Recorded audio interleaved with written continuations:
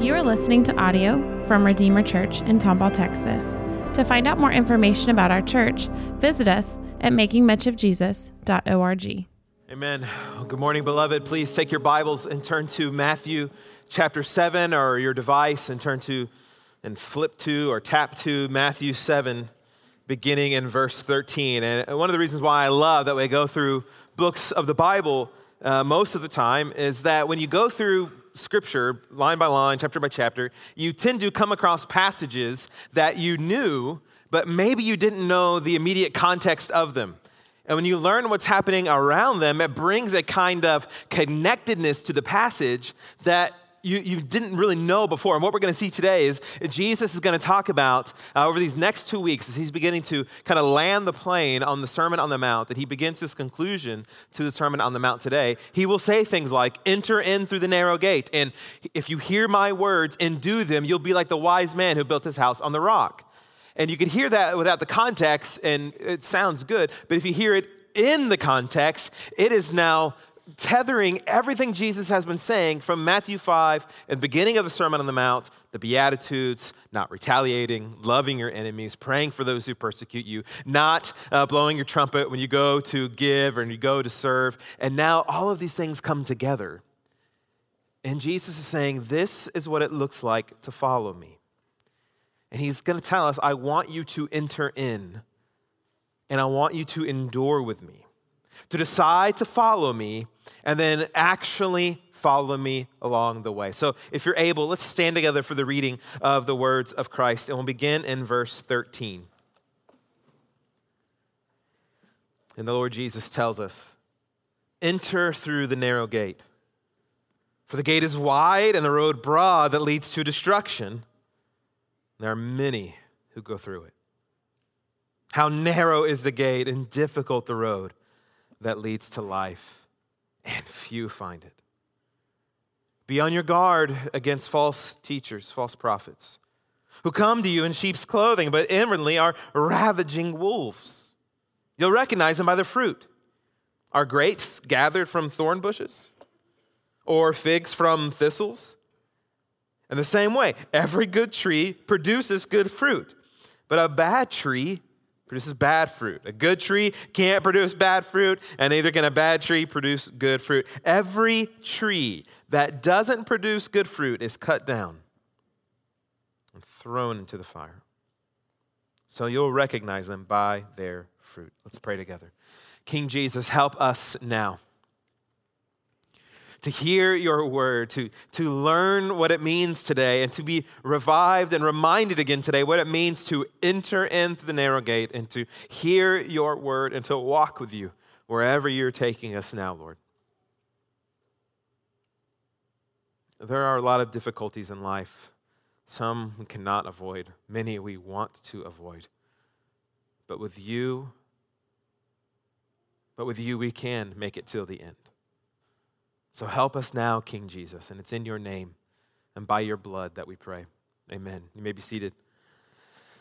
This past week, Lawson Flowers and I, he's our student and family minister, we flew to Indianapolis for the big Gospel Coalition conference that happens every other year, and we got to hear Tim Keller, Ray Ortland, Ligon Duncan, John Piper, and many others, and it was great. And I was reminded of that this week as I was thinking about the sermon. What happens when you get to the airport? What's the first thing that happens? TSA, our good friends, the TSA. No water, no containers over 4 ounces. Take out your laptop, take off your shoes, take off your belt. Unless you have TSA pre-check, which I have, and you should have. That's like not having an easy tag on the beltway. I mean, what are these people thinking? They don't have these easy tags. Get TSA pre-check, it's amazing. But the airport is an incredibly restrictive place. We've all experienced this if you've flown. You know what's even more restrictive? Is when you get on the actual airplane. And the plane that we flew on, it looked like a model for an actual airplane, the size of this plane. The ceiling felt like a kid's playhouse when we got in there. And this plane was so tiny, you couldn't bring your roller bags. And that's what I had. I had my little roller carry-on. It's too big. You got to check it at the gate. What else happens? Tray table up, seat belt on. plane on airplane mode. Do you realize how much you get bossed around when you fly? And no one ever says, I'm living by grace. Don't you tell me what to do. I've been set free. No, we hear these commands, we hear these restrictions, and if you want to fly, you follow them, or you go Alec Baldwin and get kicked off the plane. Like, you can't play Candy Crush the whole time. They tell you, turn your phone on airplane mode. That's just the way it is. It's for your good, it's for your safety, and for everyone else around you. And do you see what Jesus was saying? Verse 13, look at what Jesus says again. Enter through the narrow gate. It's restrictive, but the other gate, look, it's wide and the road broad, but that leads to destruction. Verse 14, how narrow is the gate and difficult the road. So Jesus is saying, following me, it is a narrow path and it's difficult, but it leads to eternal life. And this is all for your good. And beloved, there is a narrowness to following Jesus. There are restrictions. He will tell us there are things you must toss in the trash can as you walk with me. He will say that luggage of sin that you want to carry on, we dealt with that at the gate. You can't bring it on. He will say, fasten your seatbelt. Don't fiddle with the smoke detectors either. What Jesus has been teaching us through the Sermon on the Mount is the narrowness and the difficulties of following him. Don't you think not retaliating against people, that is narrow. The world says, fire back. Jesus says, no, turn the other cheek. The world says, indulge your desires. Jesus says, rip out your eyes if you have to. But before Jesus does all of that, he says something we cannot miss. And in a church like ours and in a place like ours, we could easily overlook. It's verse 13. Here's where we begin. We must enter. We must decide to follow Jesus. Look at verse 13. Enter through the narrow gate. For the gate is wide and the road broad that leads to destruction. Many, but there's another gate that's narrow. And Jesus says, enter in. The narrow one, not the broad one. So what Jesus is now doing as he's concluding the Sermon on the Mount, he is saying, friends, everyone listening, you are at a fork in the road for your life. Jesus listeners who've heard him from the beginning of chapter 5, and if you've been here and you're here right now, you too, you are at a fork in the road in your life. You have two options set before you. There is a wide gate, and it's broad, and it's easy, it is non-restrictive, and it's the way of the world, and they have their path. There's the other religions. Anything that isn't trusting in Jesus only, it's broad and non-restrictive. Think about the broad way of the world. Have whatever view you want on marriage. It doesn't matter. Believe whatever you want to believe about gender. It doesn't matter. Believe whatever you want to believe about preborn children. It doesn't matter. Whatever you want to view about race, whatever you want to view about ethnicity, this is the broad road. And the only sin on the broad road is saying there is sin. The broad road says, be what you want to be. Keep your sins. Indulge your sins. Live your truth. You do you, boo. That's the broad road. But Jesus says, where does that lead?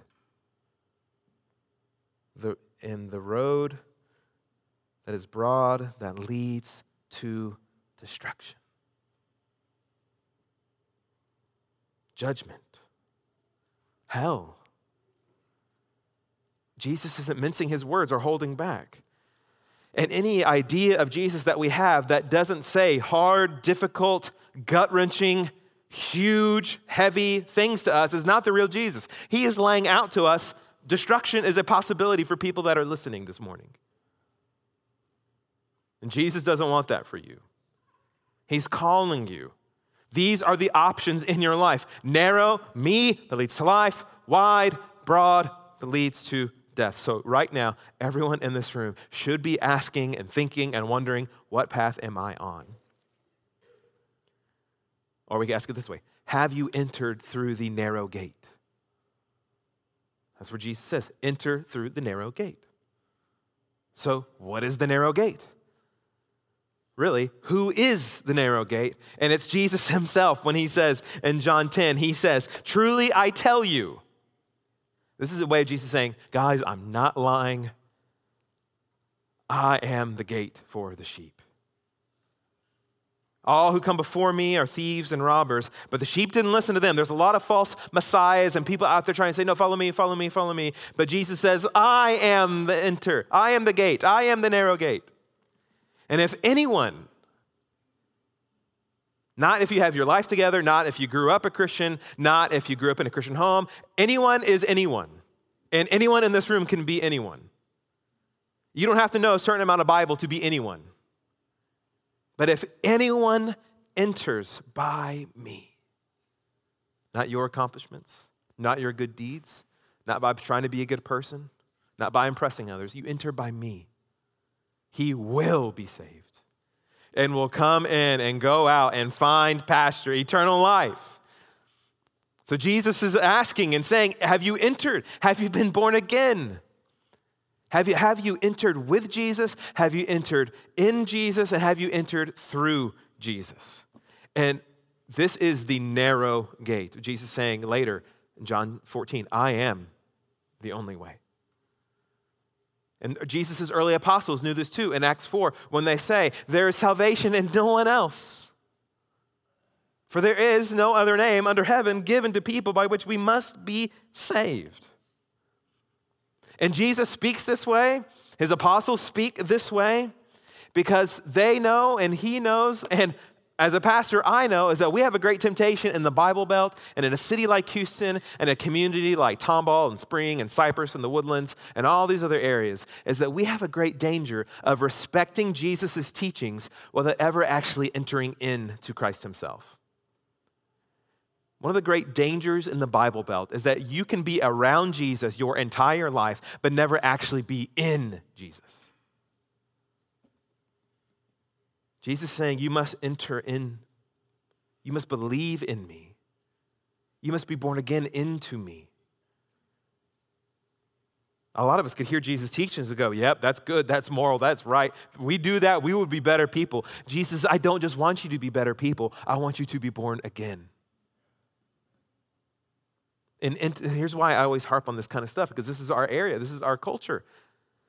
Easter's coming up. People are going to fill up this room, both services. We're going to have to put out more chairs because a lot of people think entering a church service is something that's good for you and God.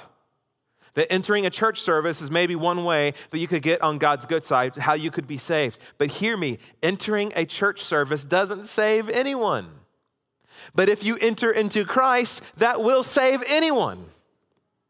If you enter into the cross of our Lord Jesus, where he was crucified with iron spikes through his hands and feet, where your sins were placed on him, if you see that narrow path of him dragging that cross, him stumbling forward to the place of the skull, where he went to be destroyed for you, where he died in your place, where he was buried, where he became a cold corpse on a slab of a borrowed tomb.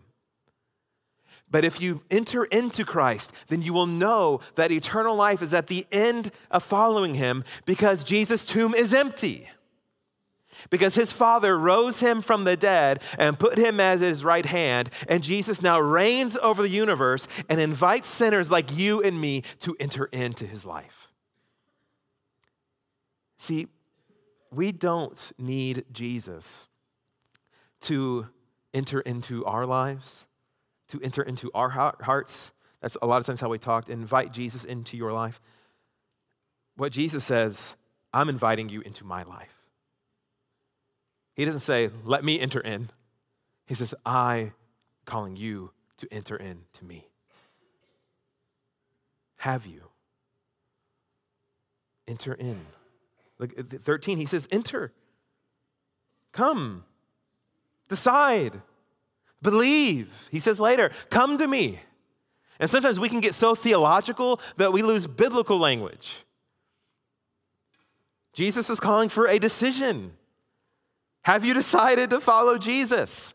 Or have you just attended church? Like the old hymn says, I have decided to follow Jesus. No turning back. No turning back. The world behind me, the cross before me, no turning back. The narrow road before me, the world behind me, the broad road behind me, I'm walking with Jesus. And there's one thing that we as cultural Christians in a cultural area of Christianity that we can get so confused about and so wrong for decades is we have an overemphasis on decisions. Have you made a decision for Christ? How many decisions have there been for Christ? How many people decided for Christ at the camp? How many people decided for Christ at VBS? How many decisions have there been? Beloved, lots of people make decisions for Christ, but then ditch him. Natalie and I have been working out at this gym near our house. And we found out that other church members were going there too. Chad and Deanna Rippey, he was probably there this morning. Chad, were you there this morning? Yep, amen. He was there this morning. Wendy and Shannon Galloway have been going there. And one Saturday, they did this intense Saturday class. It's crazy. And we told Deanna, Natalie and I told Deanna, yeah, we'll meet you there. We'll meet you at the 10. So we decided we'll go to the 10 together. Well, Friday night, Netflix exists. And we binge watched Netflix till probably 1:30 in the morning because we just had to finish this show. Like, what is happening? And we finish it. The alarm was already set. The alarm goes off to wake up. The kids were already up. I don't know what they ate. They did whatever they do. And then we're still asleep. The alarm goes off to go to the 10. I just grab my phone. Yeah, no. And just go back to sleep. We totally ditched Deanna. Didn't even tell her, hey, by the way, we're not coming. We saw her later that week, and she's like, what happened? And like, could we say, we were there? We worked out. We did. No, we decided, but then we ditched her. And a lot of times, this happens with Jesus. Many people make big decisions to follow Christ, but then what? The pressures of this world, the pride of desires, and the lusts of life, and people ditch Jesus along the way. This is going to happen all the time throughout the rest of the Gospels. There will be crowds, and then there will be disciples. Crowds follow Jesus when it's convenient. Disciples follow Jesus no matter what is going on. So this is one reason why our church's mission statement isn't making decisions and making much of Jesus. It's making disciples. People who will follow Jesus, who will enter into the narrow gate. Sometimes a lot of people make a decision, but they haven't followed him one bit the rest of their life. This is why the rest of this passage that Jesus says, not just enter the narrow gate, but enter through and then walk that narrow road. So not only must we enter, we also must endure because discipleship is following Jesus. Look what he says in 14. So how narrow is the gate? That's him. Very restrictive. It's not Jesus and other things, Jesus in other ways, just Jesus. And you can't even bring your works. Just Jesus. And then look, and difficult the road is what we're traveling now, the Christian life. But that leads to life. And few are those who find it. Jesus wants you to know that following him isn't always going to be smooth sailing. The disciples literally know this firsthand. The next chapter, what happens? They're in a boat with Jesus and they almost die. So they're learning firsthand, following Jesus isn't easy. Literally, we could die when we're with him in storms, and they wake Jesus up, and what does Jesus do? Okay, storm, clip, that's enough. And it stops. And did you notice? Jesus could have set it up to where there was no storm the entire time. Why doesn't he just do that? Why even let the storm come at all? Who knows the mind of our Lord? Following Jesus will be difficult because we are constantly out of place in this world. Because we don't fit the cultural's 21st century views. We have first century views. We have Garden of Eden views. We have New Jerusalem views. We're constantly against the current. We're swimming upstream. The early Christians, our early brothers and sisters 2,000 years ago, they were called anti-Roman and even atheists because they didn't engage in all the things of Rome. They didn't worship and honor even the gods and goddesses of Rome. And hear me, if you are following the narrow and difficult road of Christ, you too, at some point, you will be seen as un-American. And it really shouldn't bother you. You'll be seen as not patriotic because you won't worship the idols and fall in line with the ideologies of our country. And that's fine. we belong to a different kingdom. Here we have no lasting city, but we seek the city that is to come. I think we should begin to feel unpatriotic and un-American about some things even now. This is why Jesus began his Sermon on the Mount with Beatitudes. Blessed are the meek, blessed are the poor in spirit, blessed are the merciful. He's saying, this is the way my disciples operate. And Ray Ortland identifies so well for us the way the world operates. And he says, you could call the blessedness of the Beatitudes, you could call them congratulations. You could almost interpret them that way. Congratulations to the humble, for you will inherit the earth. Congratulations to the merciful, you will receive mercy. Well, the world has theirs. Their congratulations, he says. Congratulations to the entitled, for they grab what they want. Congratulations to the carefree, for they shall be comfortable. Congratulations to the pushy, for they shall win. Congratulations to the greedy, for they shall climb the food chain. Congratulations to the vengeful, they will be feared. Congratulations to those who don't get caught in sin, for they shall look good. Congratulations to the argumentative, for they'll get the last word. Congratulations to the popular, for the world lies at their feet. But see, this is all anti-Christ. We are citizens of another kingdom. And you will feel difficulties as you follow Christ because of outside opposition at work and in the world and the government, the pressure, the persecution, the suffering, your own temptations. Jesus says, no, it will be difficult, but he doesn't say impossible. The difficulty is not a let's see if this all works out kind of difficulty. What does Jesus say? It comes at the end of following him. Eternal life, the road that leads to life. So yeah, it's difficult, but it's also easy. This is the perplexing nature of following Christ. What does he say later? Come to me if you are tired and worn out by life, and what? And I will give you rest. Take my yoke, for my yoke is easy, and my burden is light. So how could it be difficult and yet easy at the same time? Because we will face intense challenges. We will face things that just put our neurons in disarray, it feels like. But then as we lean into our crucified and risen Lord, as we lean and trust his law, trust his word, trust his cross, trust his resurrection, we will find and remember when he says, do not lose heart, for I have overcome the world. And I want it for you at Calvary. I want it for you in the empty tomb. And one of the major difficulties every one of us faces every single day, and I was so surprised by where Jesus went next, as he talks about these difficulties and this trouble and this thing. What do you think he would talk about next? Look at what he says. The major difficulty we must all be cautious of. Verse 15. Be on your guard. Okay, I get to want Jesus. False prophets, false teachers, who come to you in sheep's clothing, but inwardly are ravenous wolves. You see, as Jesus is setting up his new community, he says, caution, warning. There are people who are going to invade your community and invade the kingdom and look like they belong, but they want to harm you. There are wolves in sheep's clothing, false prophets, false teachers. And to them, Jesus is talking about a kind of teacher that would travel around and they would come and live among the community. They would teach there for a little bit and then move on. Or maybe they even anchor themselves there and live there and teach among them. And Jesus says, watch out. Military style. Be on your guard. Be at your post. Don't put your guard down. But listen, everyone in this room, you are at 10 times more danger than these original hearers were. They only had to worry about one or two people living among them and teaching things at them in a public setting.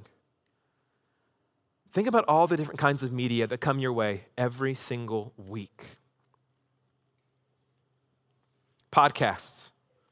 And you usually listen to those by yourself.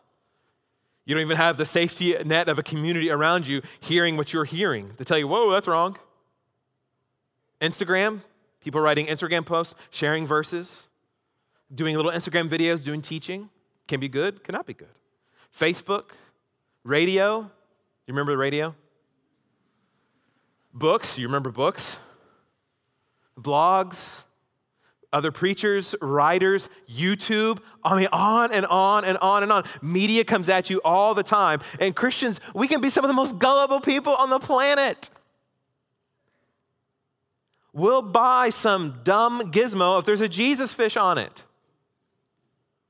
We'll go to a cleaners, not just because they're a good cleaners, but because they have a cross on their logo. And do you know why people do that? Why they add Jesus fish sometimes? Why they add crosses on things sometimes? Because we're suckers. They know Christians will they'll buy it. We'll make mints and call them testaments. Christians going to go crazy. Christians and I see Christians sharing some of the craziest articles on social media. You know, there are whole websites that exist to say that article is actually not true. Snopes.com. I see Christians sharing things like, look at this 450-pound dog. Okay, Photoshop is a thing. Like, that was Photoshop. It's not real. Man kicked out of Golden Corral for eating 50 pounds of food. How dare they? Well, good. But that's not real. We're too gullible. And we need to be discerning people, especially when it comes to when someone is holding the Bible. Jesus says you should expect false teachers to come among you and to try to say things to lead you astray, to try to hurt you, but not from the world. Jesus says, I'm not worried about the Oprahs. I'm not worried about the Dr. Phils. I'm not worried about those kinds of people. Jesus says, I'm worried for you about the people that you got to be on guard for you, about the people who are in sheep's clothing. The people who are wolves, but now are dressing and acting like Christians. Their books are marketed as Christian. They speak at a Christian conference. Or they speak from a stage that has church on the outside of the building. Or high school on the outside of the building. And it's interesting that Jesus doesn't say, watch out for goats, does he? Sometimes Christians, sheep, get freaked out by goats. We got to watch out for the goats. They're going to invade us. No, Jesus says, hey, there are going to be people that there will be goats among the sheep. That's just the way it is. There will be, wheat in the tares. They'll be mixed up. But Jesus doesn't warn us about goats because goats are not natural enemies to sheep. They both eat grass. You don't have to worry about goats. They're not a threat to you. But the wolves are. They eat sheep. They want to harm you. And Jesus says, here's how you can tell. You know how you can tell a wolf? Verse 16. You'll recognize them by their fruit. Look at what he says. Are grapes gathered from thorn bushes? For those of us that don't know, no, they're not. We go to H-E-B. I'm like, I don't know. I got it from this section of H-E-B. Do you get milk in the chip department? No. One time, our family, we did go and gather blueberries one summer. Don't ever do that. Don't. I saw firsthand how difficult it was to do that. And one is muddy, it was terrible, sweaty. And I paid to do this? Why are we doing this? Jesus is giving us a horticultural lesson to give you a theological lesson. He does this all the time. He gives a meteorological lesson in John chapter 3. The Holy Spirit's like the wind, and you don't even know how it moves, it just does. He gives a meteorological lesson to teach you a theological lesson. So here he says, let's talk about farming. Because everyone in this room knows you don't get apples from coconut trees. And in the same way, look at what he says in 17. In the same way, every good tree produces good fruit. Good teachers produce good fruit. A bad tree produces bad fruit. A good tree, verse 18, can't produce bad fruit. Neither can a bad tree produce good fruit. So Jesus says, fruit comes from what it is. The fruit of false teachers will be obvious, he says. But what do we know about fruit? It takes time.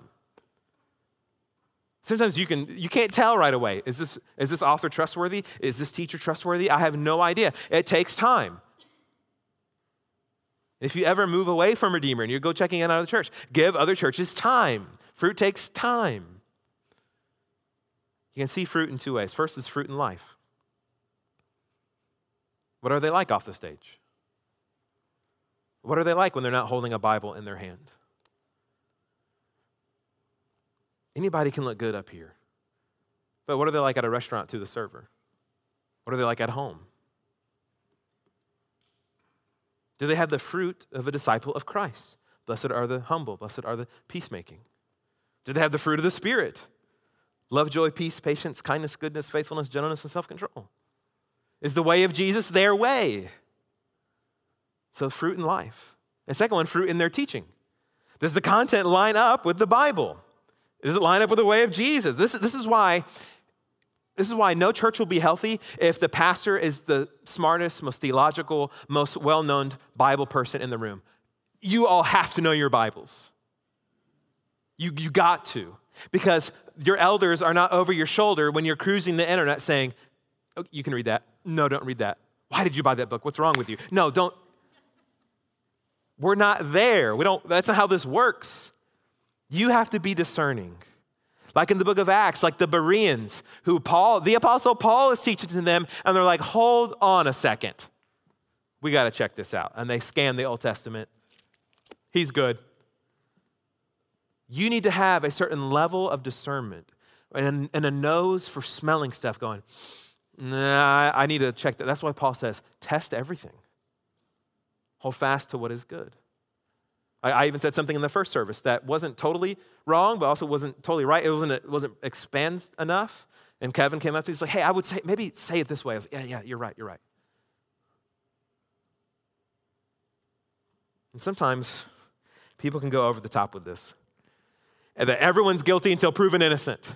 No, that's not the way we should be either, especially if someone has a proven track record. But let's think about it this way. I talk about going to the gym, and Paul uses this analogy.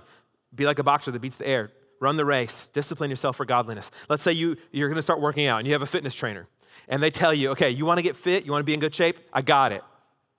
Just do jumping jacks. Do 20 jumping jacks a week, and eat mostly fried food. You're there. One, that would be wonderful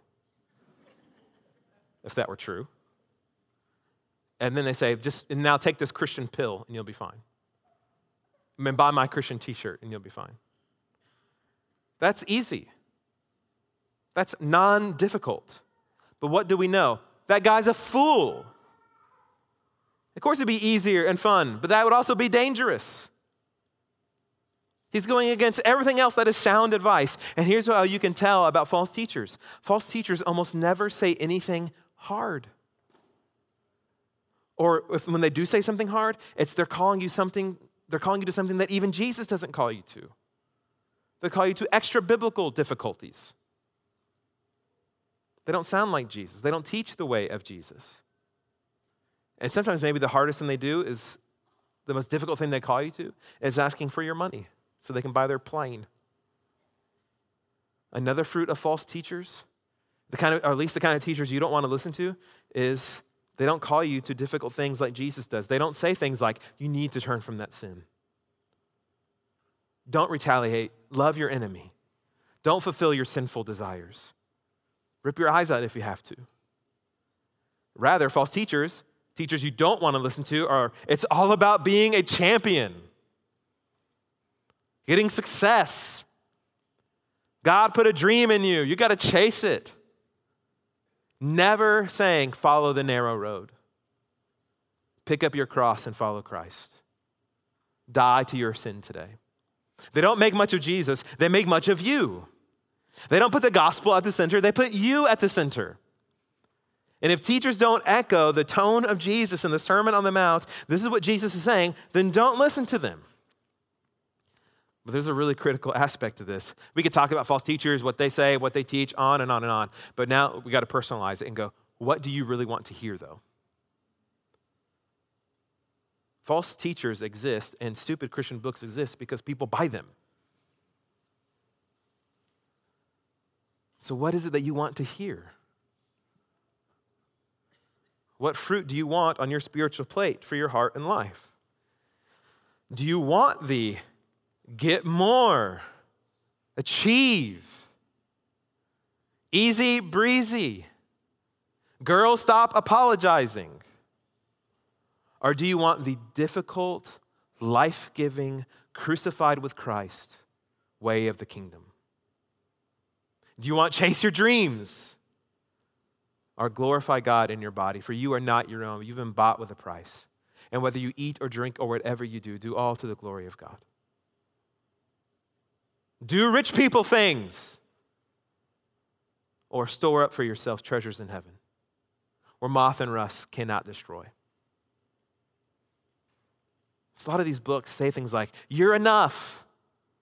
And then they tell you, here's all the things you need to do now. Why are you still writing if I'm enough? That should be a one-sentence book. You're enough. But they want to bolster up your fake confidence and then get you into their stream of teaching. And Jesus comes and says, no one in this room is enough. But I am. I can save you. I can bring you into the kingdom. I am enough for you. And Jesus says, you can tell by their fruit. So what about your fruit? What does the fruit of your life show? The counsel, the advice, the books, the podcasts, the videos you read, ingest, hear. Are you on the narrow road? Or are you on the broad road? Have you decided to follow Jesus? Have you followed the crucified and risen Lord on his narrow road that leads to life? If not, enter today. And Christian, endure with him today, knowing eternal life is at the end. And that's where I'm headed with Christ. And that's why and how I will endure with him today. Every difficulty that comes, I have decided to follow Jesus. There's no turning back. Let's go to Jesus now and pray. To find out more information about our church, visit us at makingmuchofjesus.org.